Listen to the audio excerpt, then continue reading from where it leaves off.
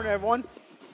Hey, good morning, everyone. If I haven't had a chance to meet you yet, my name is Jake Box, and I'm one of the pastors here at Midtown Church. So glad that you're here with us this morning as we jump into the ending of the series we've been in all summer. But before we get into that, let me just draw attention to this fancy little menu that's on your chairs. Jenny, thanks for putting this together.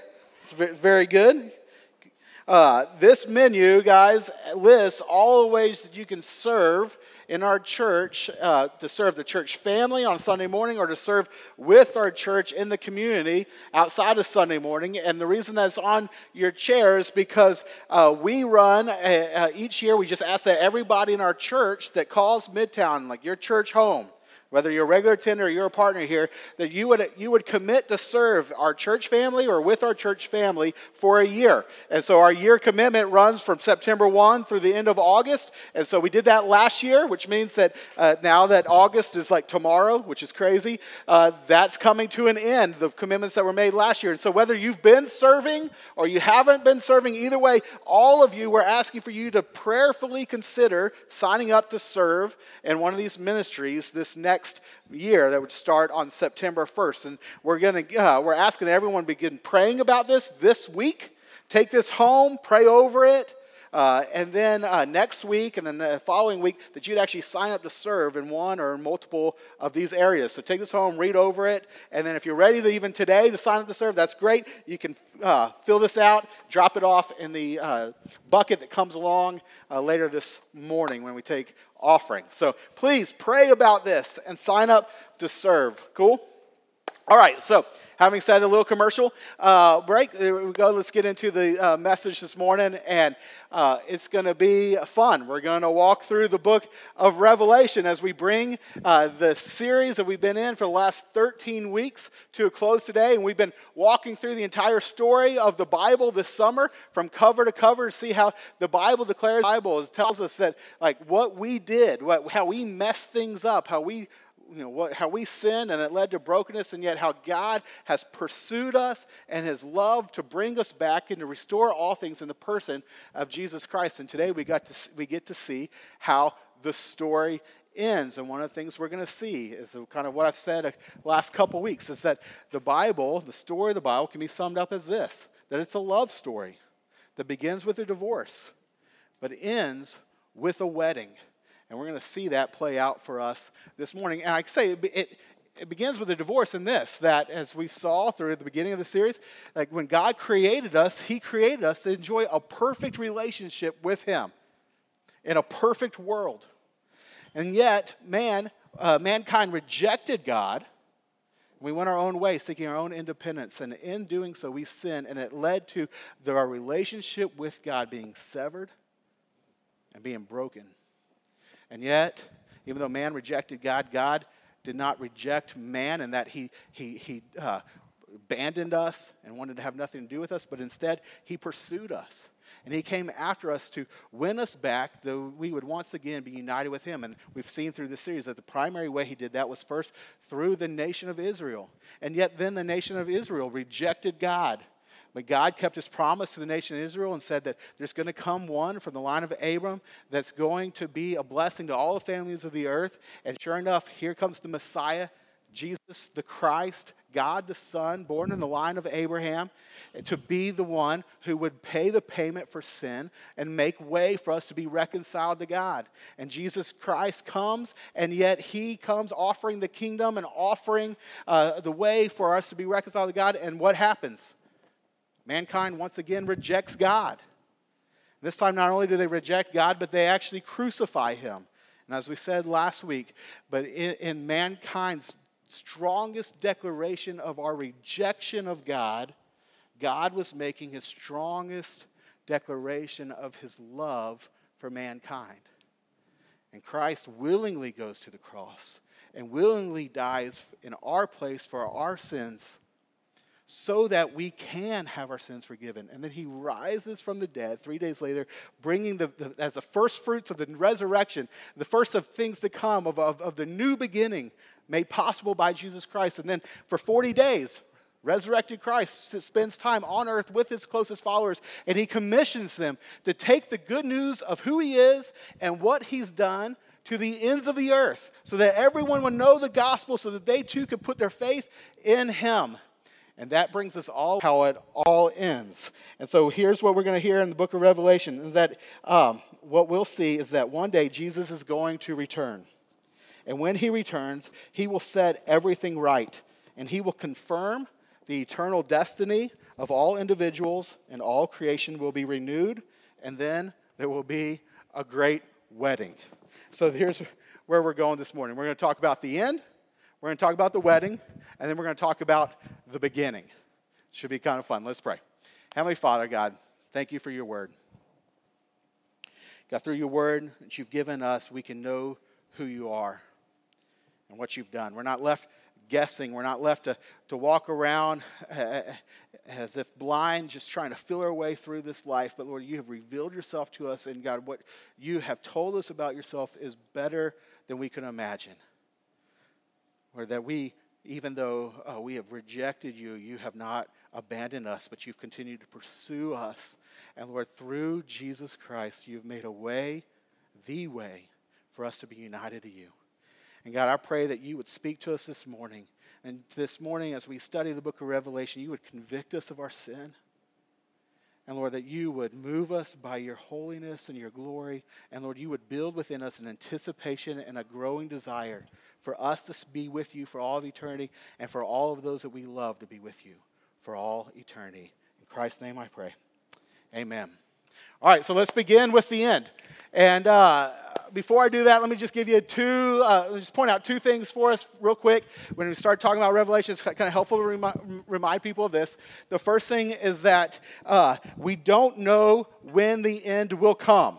So a lot of people like to take the book of Revelation and turn it into a study about trying to figure out when the end's coming and all that stuff. Let's just remember that, like when in Acts chapter 1, remember Jesus has died, he's risen again, he's with his disciples, and they say to him, hey, now Jesus, are you going to set up the kingdom? And what's he say to them? Hey, that's not for you to know.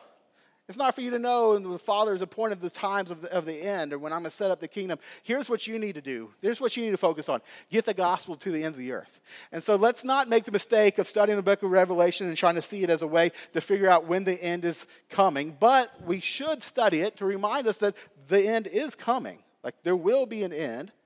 And to build our confidence and hope that the truth is that Christ will reign over the end.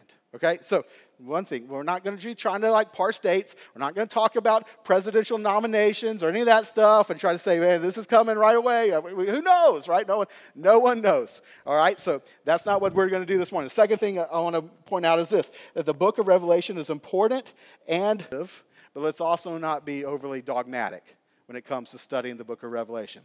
And this is important, because when it comes to us not being dismissive, many times people can take the posture of okay, all that end time stuff, and it's just kind of weird, and I don't even care about that kind of stuff. And don't do that.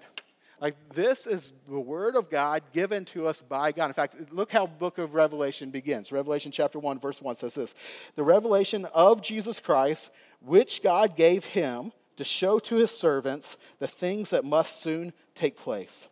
He made it known by sending his angel to his servant John, who bore witness to the word of God and to the testimony of Jesus Christ, even to all that he saw. Blessed is the one who reads aloud the words of this prophecy, and blessed are those who hear and who keep what is written in it, for the time is near.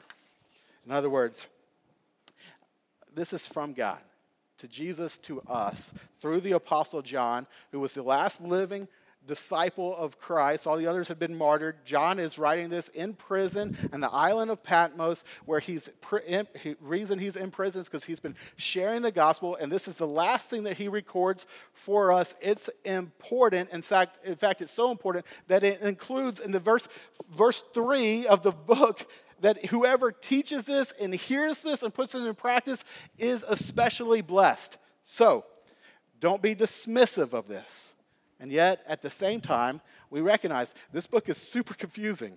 Like if you've ever tried to read the book of Revelation, like you just start seeing all of this stuff in here where like John is using this, what feels like really cryptic and very figurative language, and you're not real sure, like, is that literal? Is that not literal? And like, I mean, is really rushing waters coming out of God's mouth or a sword or what? I mean, what does that even mean? But John's trying to describe stuff in human language that really human language fails to be able to describe. And he's seeing things that haven't happened yet, and he's trying to put words to it, and so he's using these metaphors and all this stuff throughout it, which makes it difficult to understand at times. So, let us draw conclusions when we read the book of Revelation, but in drawing conclusions, let us hold them with humility. Let's not be dogmatic about the things that there's clear ambiguity around. All right? So, having said that, let's jump into this. And what we're going to do is we're just going to walk through the major events that take place in the book of Revelation. And so the first thing is this, the letters to the 7 churches. The letters to the 7 churches are Jesus' letter to 7 churches found in Revelation chapter 2 and 3. So the book begins in chapter 1, kind of an introduction to the book of Revelations, and then you move right into these letters. And the letters all include a warning and a promise from Jesus. And these letters are to like actual first century churches like Ephesus or Laodicea. And in it, basically, Jesus gives this charge and this warning to the churches. And if you had to sum up what that warning was, it'd be this. Live righteously, hold the truth, maintain your love for me, give an example to the world around you. And then here's the warning. And if you don't do that, then I'm going to remove you as a church. You will not continue to exist. It's a harsh warning. And Jesus is saying, like, let's not miss this. That God cares about how his people represent him. And if we take on the name of God, then that's not a small thing. And so the way that we live, and our holiness and our love and all that stuff, it greatly matters to God. And if we are going to defame his name, he will not just turn a blind eye to that. He will remove us from influence. He'll remove us even from the existence, which actually happens to a couple, really all of these churches, sadly, that these letters were written to. But they also all included a promise. And the promise is this: if you will remain faithful, if you follow me, if you live for me in my kingdom, then I will greatly reward you when I return. And may we be encouraged by that. In Midtown Church, may we seek to pursue God with holiness and represent him with holiness and to represent him with love, knowing that one day we will stand before our King and he will reward us accordingly. Okay, that's the letters. Then after the letters, in chapter 4, we move into the next section of the book of Revelation, which can be summarized as God's judgment on the world, also known as the period of tribulation. And this is the largest section of the book of Revelation, really spans Revelation 4 all the way through chapter 19. And it begins in chapter 4 with John being brought into the very presence of God. And so he's in the throne room of God, and he starts describing what God looks like, and it's amazing, and yet also confusing. He's trying to use these words to describe God, and it's like you get this picture like there's this incredible colors and all this light, but then you're also painting this picture of this scene where there's tons of angelic beings and people around the throne of God praising God and shouting his praises. And there's also this tense moment, because John notices in the very hand of God is what he describes as a scroll. And best that I can understand, I think that this scroll is basically like the title deed to the earth, perhaps to all of creation. And then this title deed, it basically is the one who can open it, is the one who has a right to judge and set right everything that God has created. And yet there's this tension because the question has gone out, who can open the scroll? And no one is stepping up to open it. No one is worthy to opening it. And so in Revelation chapter 5, John just breaks down and he begins to weep. And then he notices that there is one, as he says, a lamb standing as though it had been slain, who's in the presence of God, and he comes and he takes the scroll. When Jesus Christ, the Lamb of God, takes the scroll from God the Father, everybody begins to proclaim his praises. Revelation 5:9-10 says this.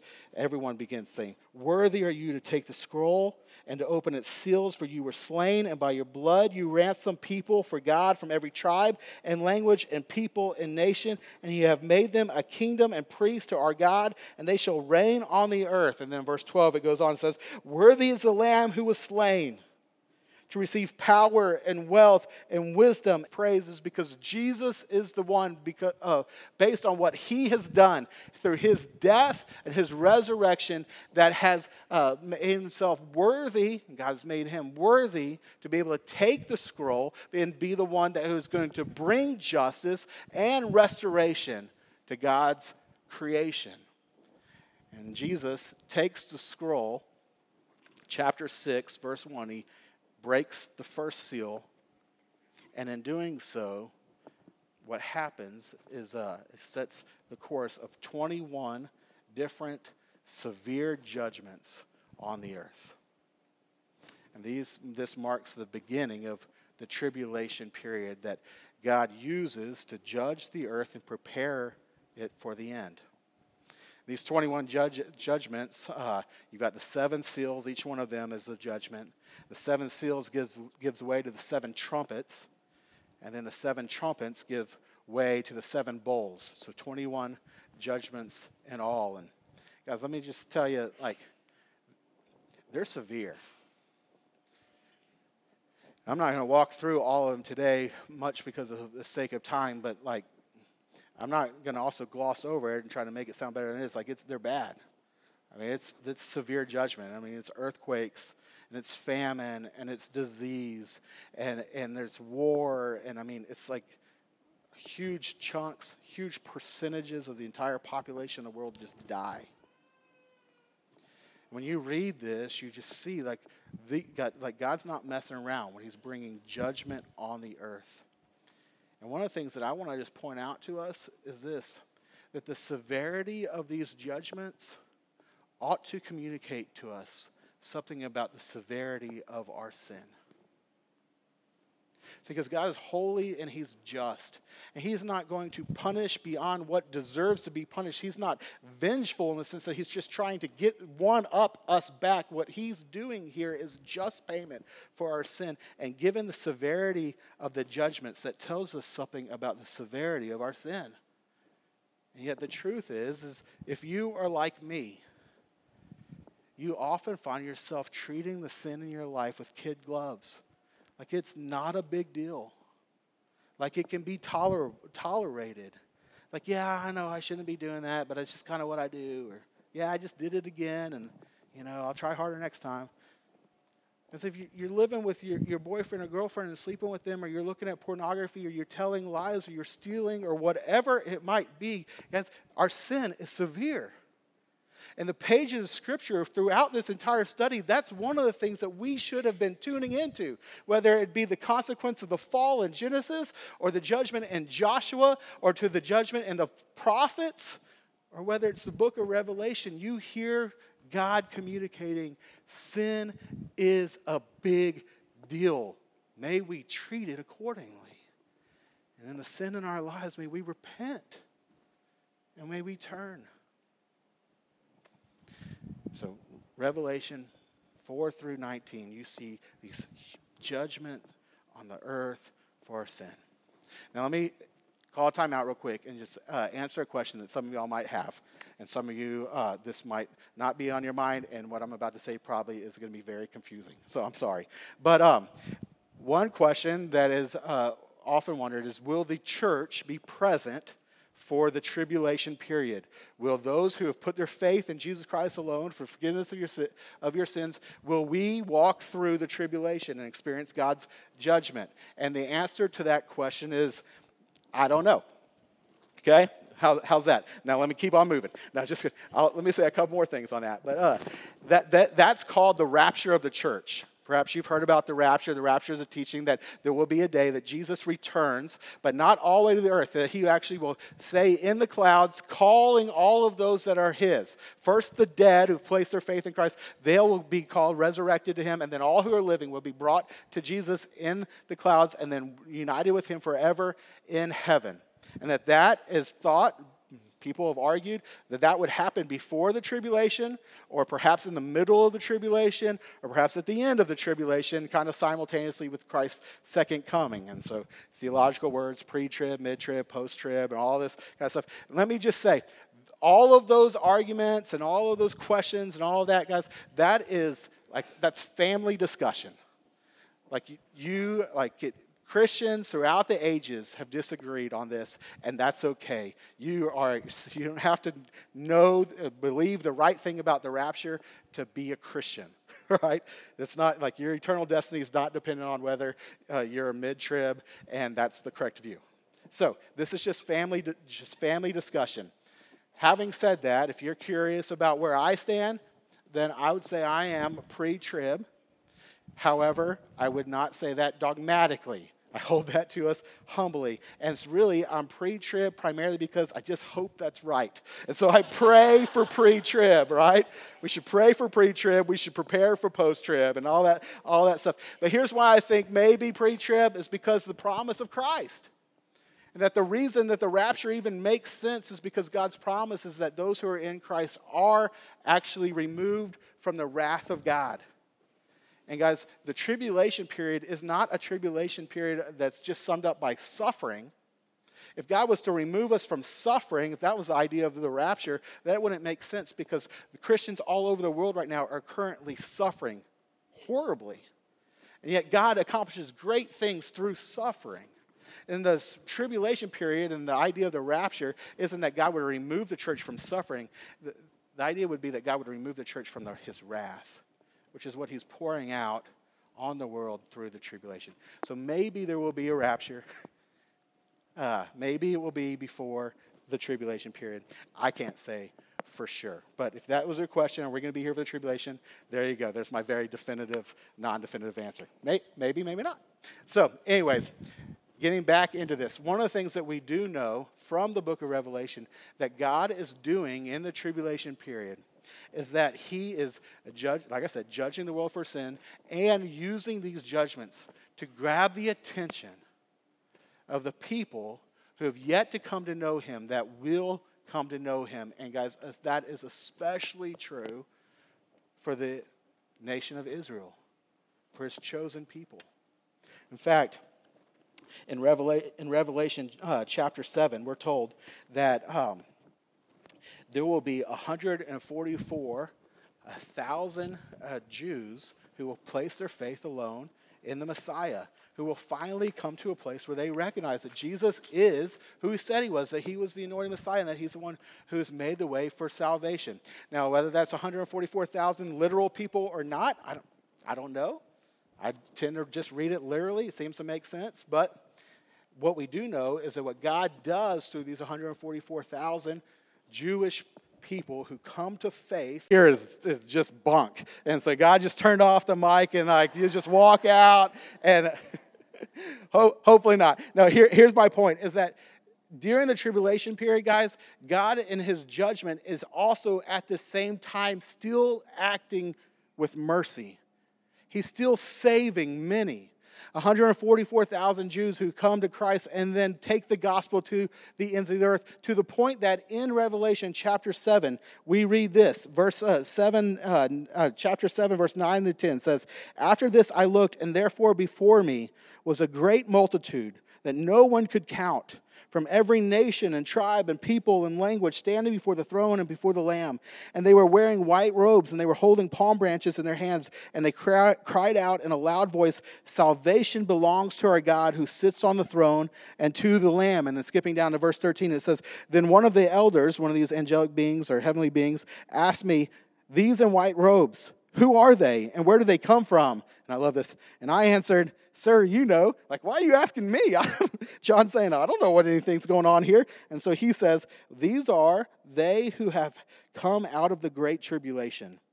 And they have washed their robes, and they have made them white and the blood of the Lamb. So guys, like people of every tribe, tongue, people, and nation have come to Christ during this period of time. And later are around the throne of God worshiping him. So God, and even in the midst of his most severe judgments on the earth up to date, is also actively drawing people to himself all over the world. And many people respond with faith, but unfortunately, not all of them do. And as Revelation builds up to chapter 19, what you see is that Satan, who's very active during this time, and then another guy that I won't get into, but the Antichrist, who is Satan's using to lead people astray, that they begin to build a huge army of people who are hostile to God. And in chapter 19 of Revelation, there's a big war. And this is where we see Jesus Christ return in the second coming. And this is how he's described when he returns. Revelation 19, verse 11 says, "And then I saw heaven opened, and behold, a white horse. And the one sitting on it is called Faithful and True, and in righteousness he judges and he makes war. And his eyes are like a flame of fire, and on his head are many diadems. And he has a name written that no one knows but himself. And the armies of heaven, arrayed in fine linen, white and pure, were following him on white horses. And from his mouth comes a sharp sword, and with which to strike down the nations. And he will rule them with a rod of iron, and he will tread the winepress of the fury of the wrath of God the Almighty. And on his robe and on his thigh he has a name written, King of Kings and Lord of Lords." See, this passage goes on to describe, Revelation 19, how Jesus destroys this army that had risen up to attack him, to defeat him. He destroys it easily. He takes the Antichrist and the false prophet, and he throws them into the lake of fire. And then he takes Satan and the great dragon, as he's described in the book of Revelation, and Jesus binds him and then places Satan in the abyss. And for 1,000 years, all of the demonic activity is eliminated, which is not to say that all of sin is eliminated, but just all the demonic activity. And then Jesus establishes his kingdom. And this is known as the millennial kingdom, or the 1,000-year reign of Christ.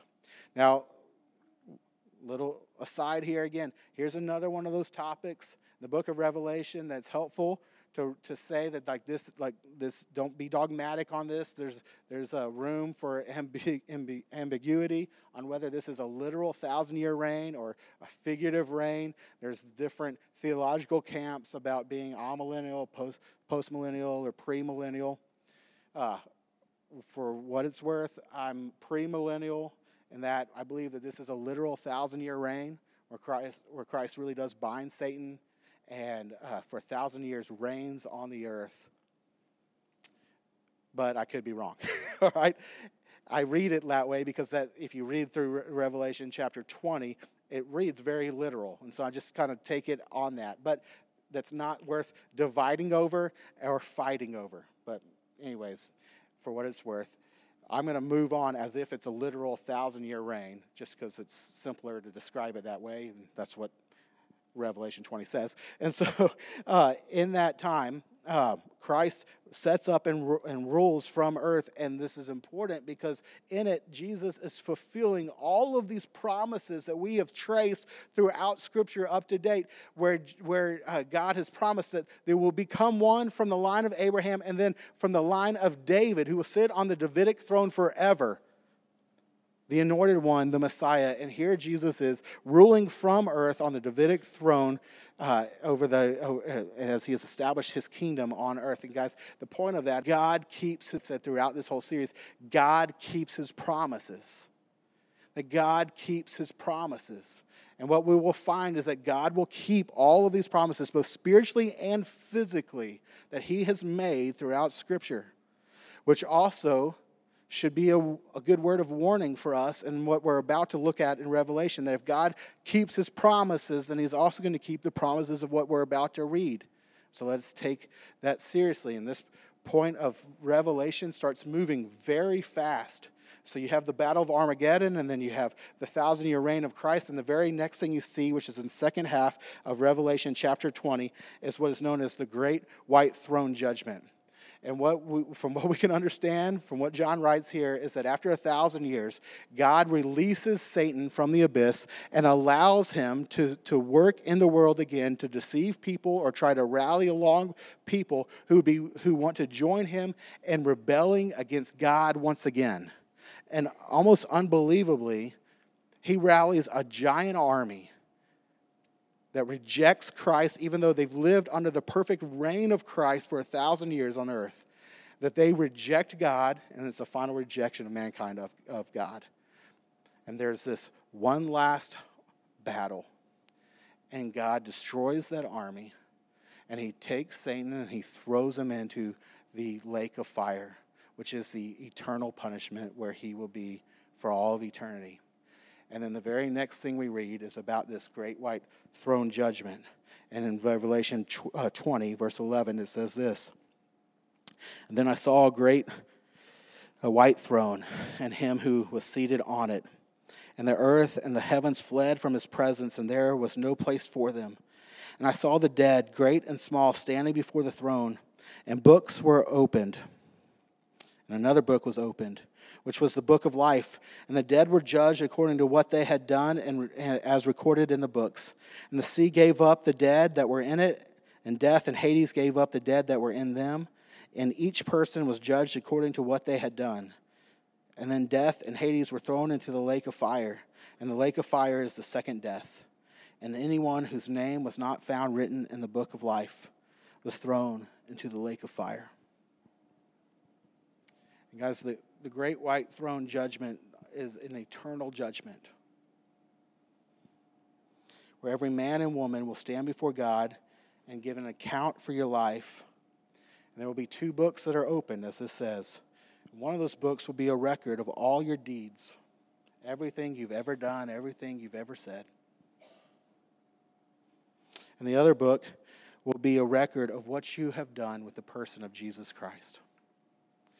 And if you've put your faith alone in Jesus Christ for the forgiveness of your sins, then the Bible tells us, God promises us that your name is written in the book of life. And if your name is written in the book of life, then you will be ushered into the kingdom of God and the presence of God, where you will spend all of eternity with him. But as it says here, that if your name is not written in the book of life, or if your family members' names, or your friends' names, or your co-workers' names, or classmates' names, or neighbors' names are not written in the book of life, then they will spend eternity separated by God, from God. And guys, that should mess with us, right? And that should mess with us, but not because it's unfair.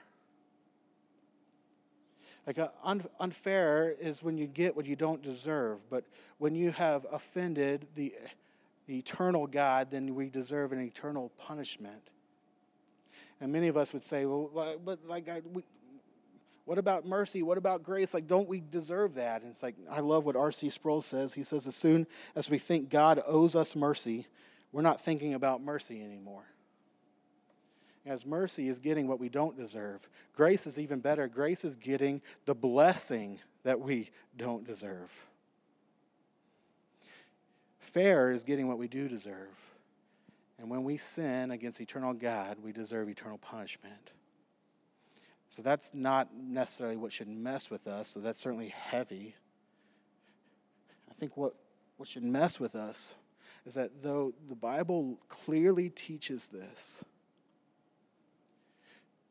we often, if we're honest with ourselves, would admit that we don't live like this is going to happen. And that should mess with us.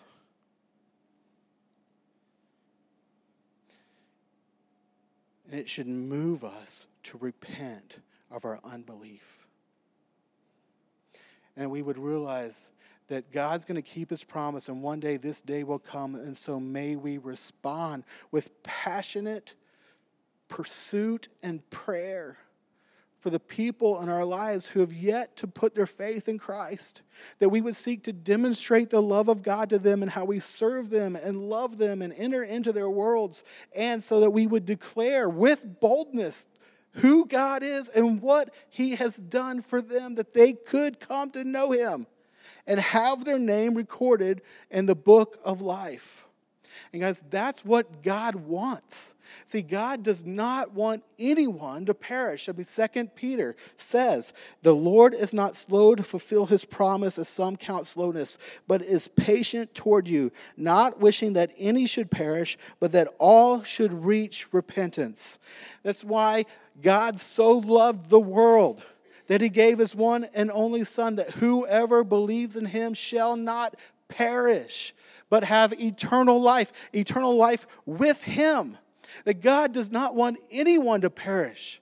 May we respond by repenting of our unbelief and act with God to bring His salvation to our family and friends and city.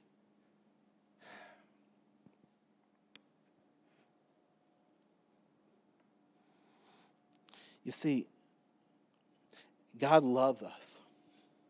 And that's amazing. And God loves all of mankind, for God so loved the world. And in fact, He loves us so much that what He's always been at work seeking to bring about is to bring us into a loving and perfect union or marriage with Him. And that's the amazing metaphor that's used in the Bible throughout its pages to communicate the type of relationship that God has always desired to have with us.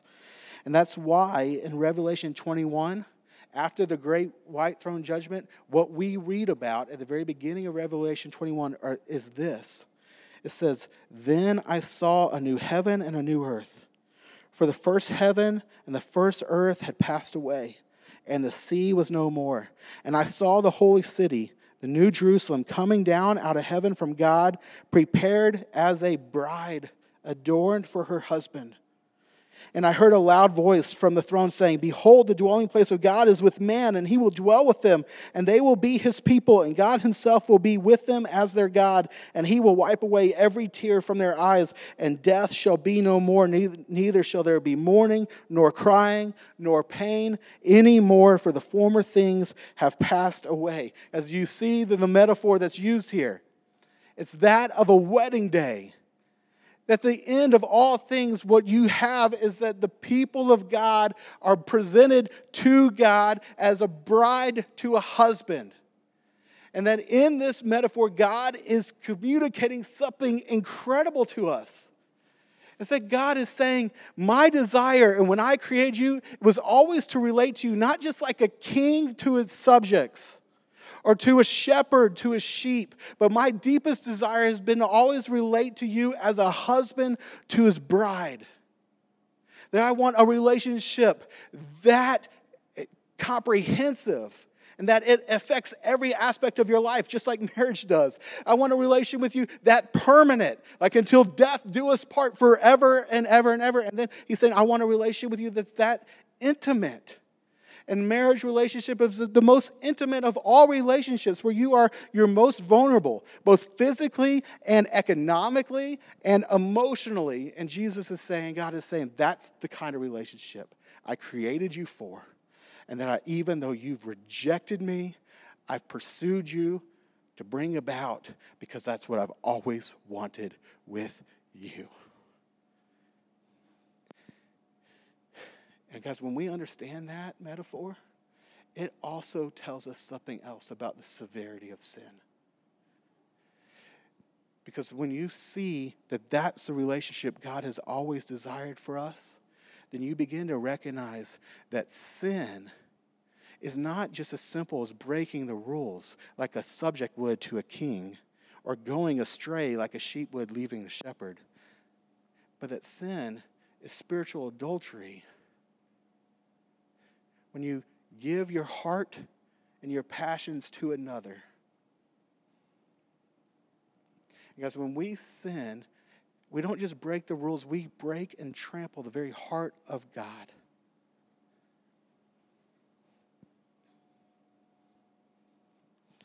And so we should ask, why in the world would he ever want to have anything to do with us?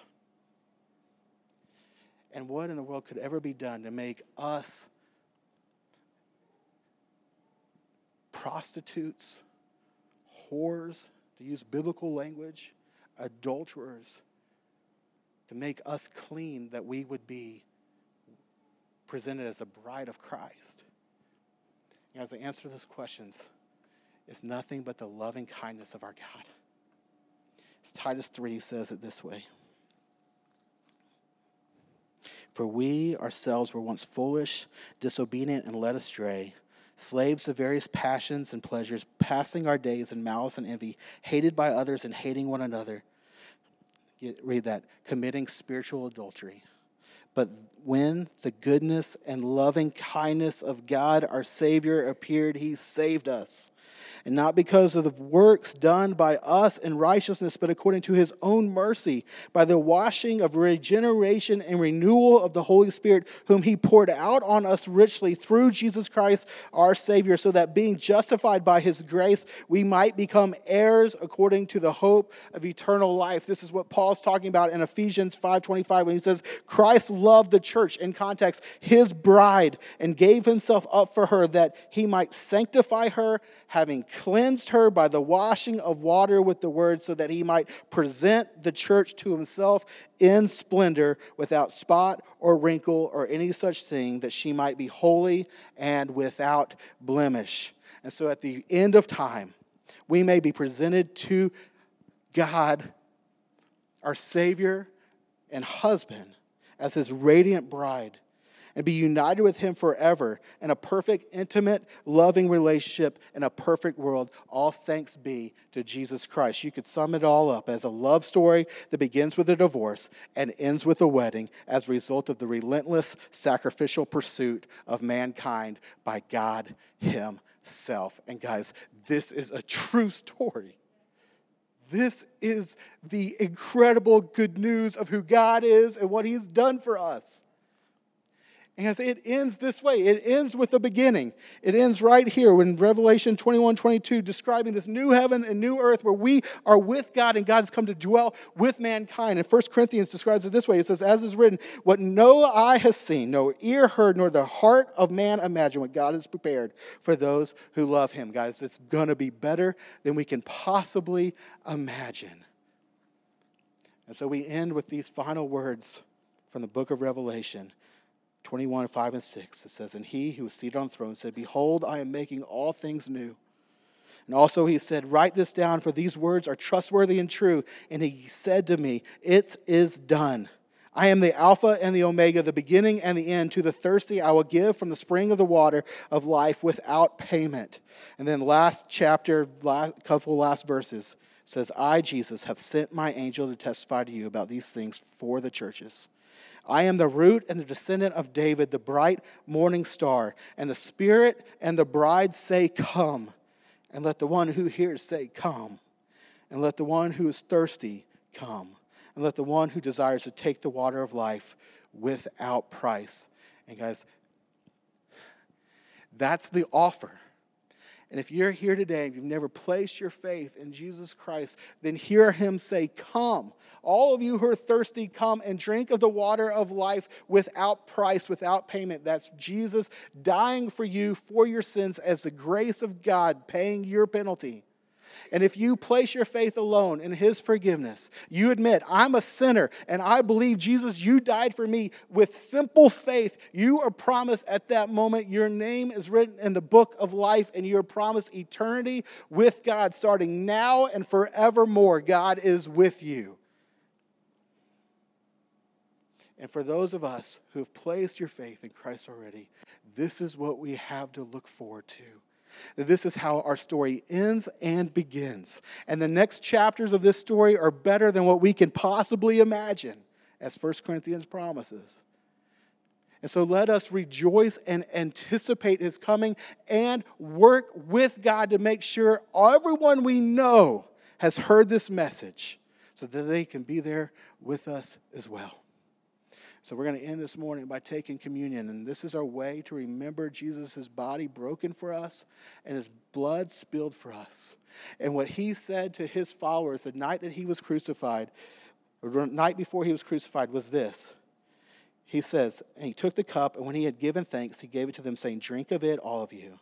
For this is my blood of the covenant, which is poured out for many for the forgiveness of sins." And then he says, "I tell you, I will not drink again of this fruit of the vine until that day when I drink it new with you in my Father's kingdom."